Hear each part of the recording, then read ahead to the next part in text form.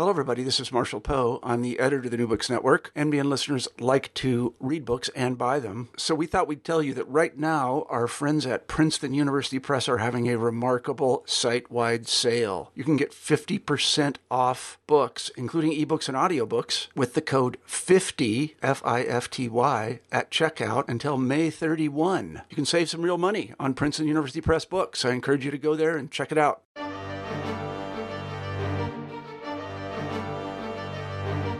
Hello everybody and welcome back to New Books in German Studies. I'm Julia Stetter, your host, and today we'll be talking to Hannah Engelmeier about her new book Der Mensch, der Affe, or in English, The Human, the Ape. It deals with anthropology and reception of Darwin in Germany 1850 to 1900. Miss Engelmeier, welcome to the show. Thank you very much. Thank you for having me. The pleasure's mine.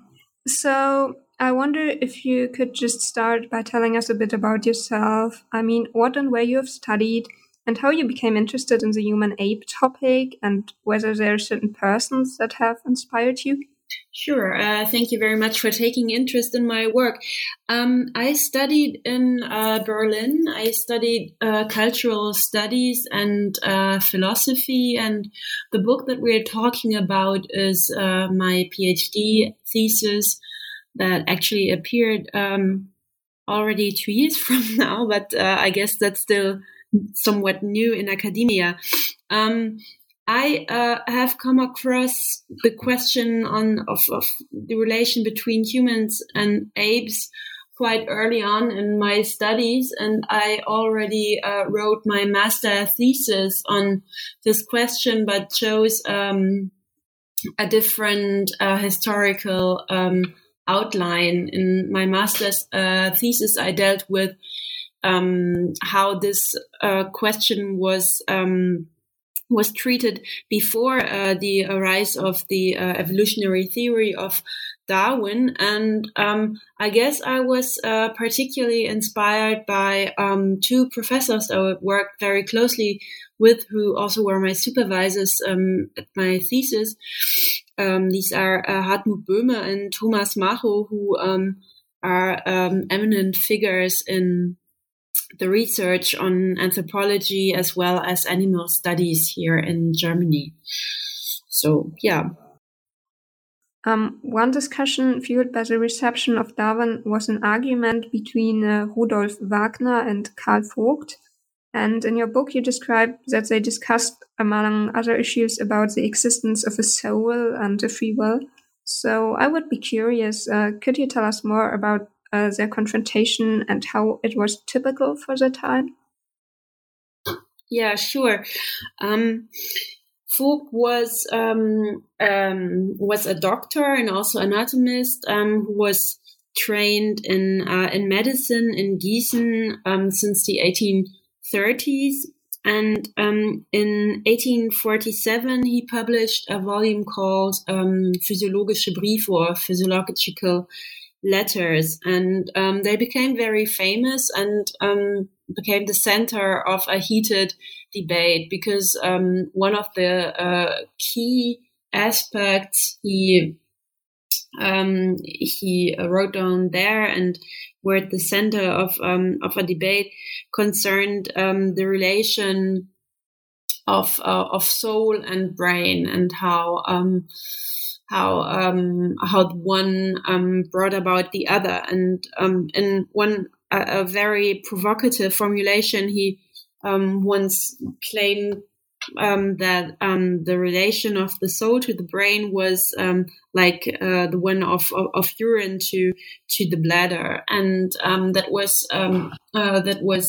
something that concerned many of his scientific peers. And during an annual meeting of scientists and doctors in Göttingen in 1854, there was a huge public conflict with Rudolf Wagner, who was a staunch Catholic, and who was saying that if you would accept Vogt's claims, then this would lead to the collapse of society's order, because it would it would diminish the power of religion in explaining the role of man in society in general, and this was exactly what Vogt had in mind. And this Materialismus Streit, as it is called, this conflict on materialism, was somewhat a model conflict for the following disputes about the reception of Darwinism in Germany. So this is a quite crucial point in, so to say, the preparation of the reception of Darwinism in Germany. Fascinating how people were arguing and how it was developing then. And in the third chapter of your book, you analyze the so-called ape men. And one example of an ape woman you refer to is Helene Becker. Could you tell us who she was and how she appeared within the discourse about the human-ape relationship? Yeah, Helene Becker was not so much a woman, but still a girl when she died, and she was born with microcephaly, which is a diminished brain and skull size. So a disability, or no? You would call it today a disability. People born with microcephaly feature they usually face special challenges also in the development of language. But during the 1860s or the second half of the 19th century, that was not so widely known. And Helene Becker, who was microcephalic, was somewhat a showcase. She was brought to several anatomic theaters and scientists who wanted to study her skull and her features. And when she died, she was dissected by a famous doctor from Munich who was interested in doing research on this girl. The discussion on microcephaly was somehow centered on a notion called atavism, which is a condition of a human being born less developed than it's usually the case. And the opinion of contemporary research was such that microcephaly was a condition so similar to the one that ape brains were in, that it seemed to be a proof of the relationship between apes and humans, because they held forth that microcephaly was the regression of a human brain to the ape brain. And Bischoff now tried to deal with these claims, but what he mainly also focused on were the genitalia of Helene, who he tried to also similarize to the ones of apes. And this was also a very common focus, because during that time it was widely accepted to describe the particulars of a species and also of a sex by researching mainly on their genitalia. So it was a very reading about Helene Becker is revealing a somewhat sad fate of a girl being born with a disability, that some people found to be very ape-like, and I guess we can suspect that she didn't live a very happy life in that condition. Yeah, a bit sad. You also analyze the appearance of these ape men in literature, and they also appear in Wilhelm Raabe's The Birdsong papers. And which status do ape men have there, and how does it differ from other discourses? Well, at first it should be noted that the ape man appearing in Wilhelm Raabe's The Birdsong papers is not a microcephalic person as Helene Becker that we just talked about, but someone who is made up as an ape. So someone wearing a costume, more or less, and who's part of a circus, who's coming to the town where the Raabe novel is set. I don't think that this figure differs too much from other ape men or ape-like figures in literature. It's just that in Raabe we find a certain aspect highlighted that is also quite common, and that is the role of the ape man or the ape as an outsider. And in this case, this outsider is appearing at a crucial point of disorder in a former bourgeois setting of a small town, and the figure also mirrors the role of a protagonist's responsibility for the collapse of the small town's orderly life. And this is somewhat also a mirror or a metaphor, you might say, for the collapse of the order of the animal kingdom, from the point on that you could more or less prove that man also was stemming from apes, as was proposed by Darwin in 1859, or not proposed, but rather hinted at. Yeah. Mm-hmm. Interesting. Fine. Another also famous in the human ape discourse is, of course, Ernst Haeckel. I suppose everybody has heard about him. So, could you tell us a bit more about his key assumptions and then describe why he became so popular? Yeah, sure. Let me start with that. Actually, I think at least in Germany, more people learned from Haeckel about Darwin's ideas than from Darwin himself. It's quite likely that more people read Haeckel than Darwin, and this is probably mainly due to Haeckel's potential as an artist.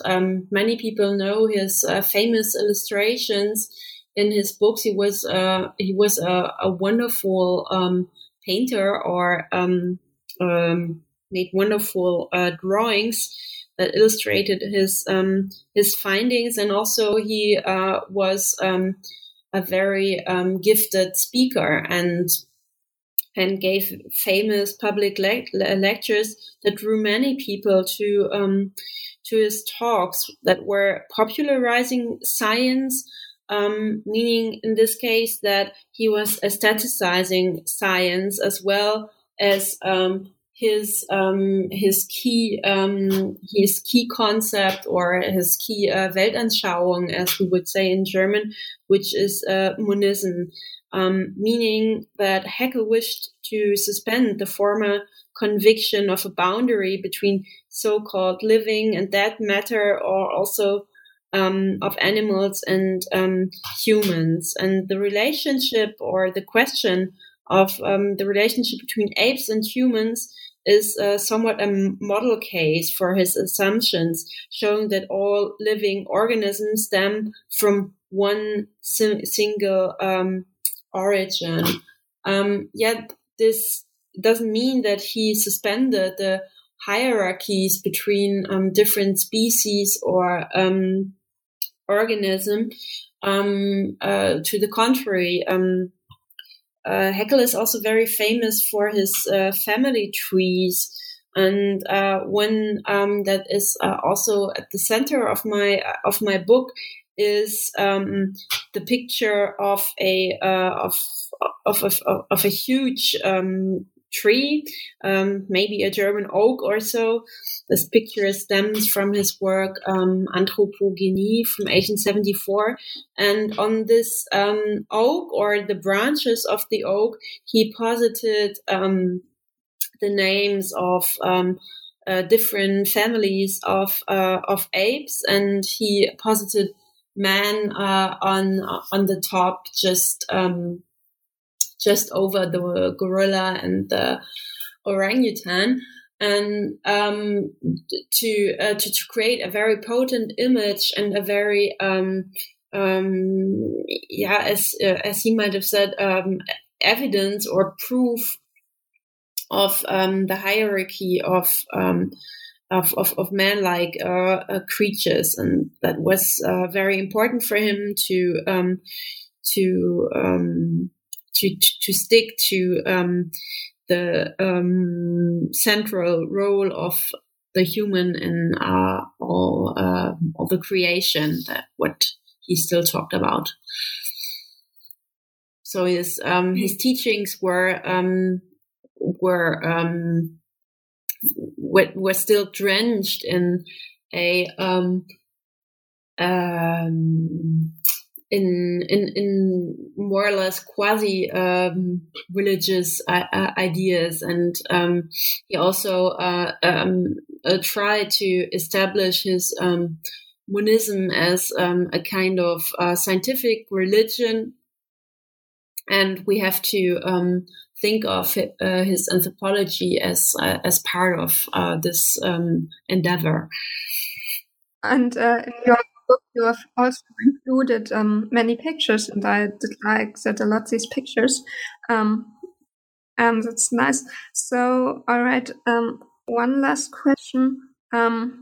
Looking back at the results of your book, is it possible to say how the anthropology of humans is connected with apes? And do you find topics that would be worth further investigation? Well, sure, there are. My work has a historical approach, and looking at the history of anthropology, it is quite clear that it wouldn't have come about hadn't there been research on the history of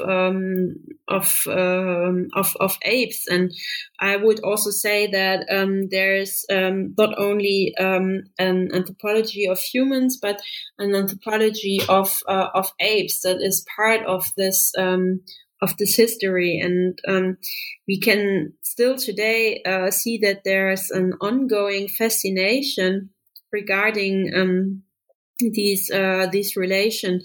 For example, in 2015 there was a large exhibition called Ape Culture at Berlin's Haus der Kulturen der Welt, and there was a range of topics, including animal testing, where apes are used to research on any kind of substances, and still apes are model beings to research on how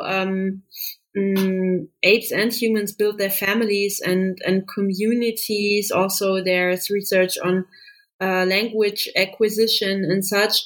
And all these aspects could be the topic of further research from the history of sciences. Okay. So there's still a lot of work to do, and there's also ongoing research by many fine researchers throughout Germany and also in other places. Oh, I see. Okay, Ms. Engelmeier, I really appreciate you taking the time talking to me today, and I really enjoyed reading your book. Thank you. Yeah, thanks a ton for being with us today. Thank you very much for having me. Sure.